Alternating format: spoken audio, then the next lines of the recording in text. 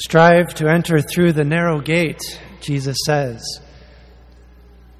I think for us, we need to acknowledge that can be summed up in the gospel as live a life of gratitude for the gifts that God has given us. The letter to the Hebrews in our second reading talked about enduring the trials of life as a type of spiritual discipline.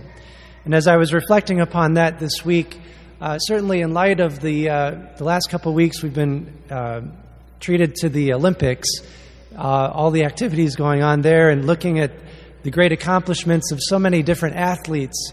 And you have to wonder, as St. Paul acknowledged in his own writings, how disciplined athletes are to get to the peak of their sports.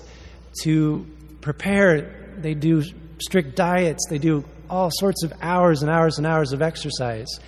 And it's interesting, that type of discipline should be considered for our spiritual life as well. Now, we learn how to endure that kind of discipline from our lives growing up. I know the Olympics always at this time tends to inspire me to get out and do a little bit more exercise, especially the older I get and the more I realize, the body's not working quite as well as it used to. But there's still something about seeing the activity going on that's like, you should be off the couch and doing some more of this. In fact, I can even see my cross-country coach from high school's here, and I have to say thank you to him and the other coaches for actually giving me that great training early in life of what it means to run and be an athlete. I ran cross-country in high school, and the training is difficult for long-distance running. And it's not easy to master on your own. Practically no sport is easy to master truly on your own. You need the input and advice of coaches and teachers to point out the way, because they can look at your performance and see how things are going and acknowledge your good strides, but also say you should be improving your strides in this other way. That advice is completely helpful, because later in life you learn those lessons and you apply it going forward. So with the Olympics going on, I tried to go out and start running again. I actually ran 3 times this week, was rather impressed with that. But those first couple runs, I could feel that my form just wasn't where it used to be. And I could hear the old lessons coming back. Pick your hands up in a certain way. Make sure your knees are going up. Lean forward up to the hills. All these kind of things. Those lessons stay with us, and they transform our life. And even if we can't feel it in our bodies how to get back there, our minds have been taught, and they know the way to go. There's something pointing us in the right way. The narrow gate. The narrow gate should give us some cause to stand up and pay attention. Because, the question that led to that answer, Jesus, how many will enter eternal life? Will only a few enter eternal life? Jesus didn't answer with a vague answer. He didn't answer in a vague way. He said, strive to enter through the narrow gate. What is the narrow gate but himself? Jesus the Christ, the Son of God. Now, different generations have approached that question in different ways. Bishop Robert Barron now, in his blog post, Word on Fire, for this weekend's homily, he noticed that the generations, say, a little bit older than my parents' generation, would have looked at that question and said, to enter the narrow gate needs a strict regimen, because only a few will get in. God's kind of a demanding God, and they looked at it that way, and they said the moral life requires this strict following of all these laws and rules. And taken to the extreme, that leads to a kind of paranoia, is what Bishop Barron said. And in a sense, that's true. If we reduce the gospel simply to a strict rule book that seems too difficult to observe, almost impossible, and we leave it at that, then we're going to wear ourselves out trying to achieve the impossible, because that gospel seems unattainable. And the more we try and the less we seem to get there, the less motivation we'll have to keep doing the exercise of spiritual life. The more recent generations, though, have taken a different take on that. And perhaps it's because of the struggle they saw their parents going through to go through these what seemingly look like spiritual hoops and hurdles. The more recent generation has said, well, taught by the catechists early in life, God is love. God is all merciful. And they draw the conclusion, well, if God is all love and God is all merciful, he completely understands my faults and failings in life. And that's true. He does understand them. But where we tend to make a mistake is giving ourselves the liberty then to say, well, if God's all love and merciful, he completely understands, then, I'm really off the hook. I don't have to go out and run the race.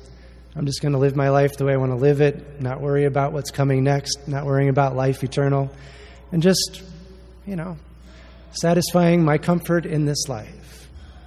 If I don't like something, I'll try and avoid it. If I can't change it, if I can change it, I'll try and do what I can to do that. That's missing the gospel as well. And that's reducing God, in a sense, to something that I can control and limit and have really no impact on my life after the point of I've decided that God is just mercy and love. No.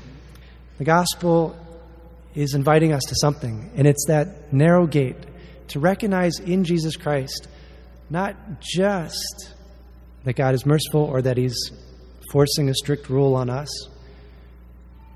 but that there's a person involved, a person who wants to be encountered by us, a person who in our hearts desire to encounter. If we really step back and look, our hearts desire the encounter with God because that's the only way to eternal life. Our hearts might know that even if our minds have sort of tuned it out. And if we experience sort of spiritual struggle in our life, probably it's because of that tuning out more than anything else. So to enter the narrow gate, we need to come in contact with this person who's desired to be contacted by us, to experience us. And he's given us the way to do that through the Eucharist, which is, as I mentioned and I started the homily, our eternal thanksgiving to God. He's called us together. He's made us a people, inspired by his Holy Spirit to return the thanksgiving for the life that we've received to God. And he's given us through this nourishment for the spiritual life, and indeed even strength to endure the trials that come. The spiritual life is full of ups and downs. I can't hide that. We know suffering in this life. Each and every one of us will experience some great trial. But the thing is, with Christ going before us to the cross and superseding that cross by the gift of eternal life, there is no trial anymore that should be cause for fear to us, that should delay us from pursuing Christ where He's leading us. In fact, we should be keeping Him always before us, across the table from us. It's true that the people that we place opposite us as our role models, as those we want to follow, to pursue, tend to be the one whose lives our lives start to look like. Who's across the table from you in your daily life? Do they bear resemblance to Christ? Are they helping you encounter Jesus Christ more deeply? Or are they among those who've sort of tuned out the call of God in our life to live differently in this world because of Christ, to live in a way that is worthy of a son or daughter of God? Charity for others, service, seeking of justice when we see the realities of injustice. Not just saying it's not my problem or I'm just reading it in the newspaper, but saying I have a part to play in this world to bring the justice and peace of God. And the way we do that, keep the life of Jesus before us, the life of gratitude, the life of mercy. He didn't come out with guns blazing in the world. To counter evil and sin, he spoke the truth and he offered his life for his friends. For us to bring about peace and justice in this world, we need to see each other as friends, as people who have a dignity that comes from God, people whose lives are sacred, even those who speak and act in ways that we would not immediately choose to do or follow, especially those who are acting contrary to the gospel, abusing other people, bringing about great injustice in our world, violence, evil. But we need to see them as human beings, lost, perhaps, from the trail of what is good, lost, perhaps, in their vision of what God is and how to find him, but people nonetheless worthy of dignity who should not, at our hands, suffer any more. We need to be people of service and love.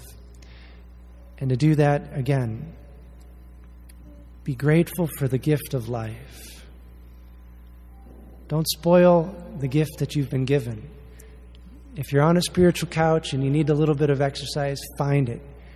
Find the people who are living it boldly and courageously, and pursue the way they're pursuing. And if you don't know who those are in our world today, then read the lives of the saints, because their examples are vivid and real. Real people who lived in real times of difficulty and challenge, who'd never failed to live out the gospel call. The narrow gate.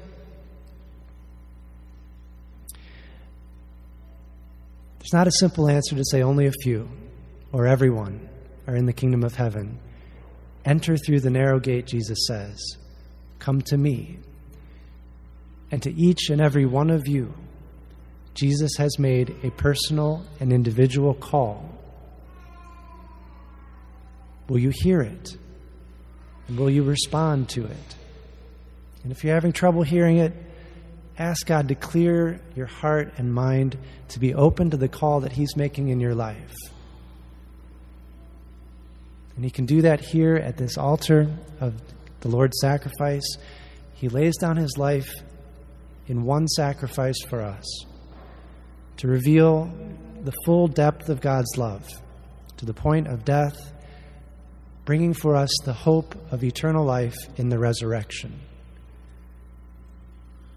May we have the courage to follow our Lord in a life of love and service, and to remember that even being able to say thank you for the trials of life, because with Christ they have found new meaning. They are shaping us for eternal life.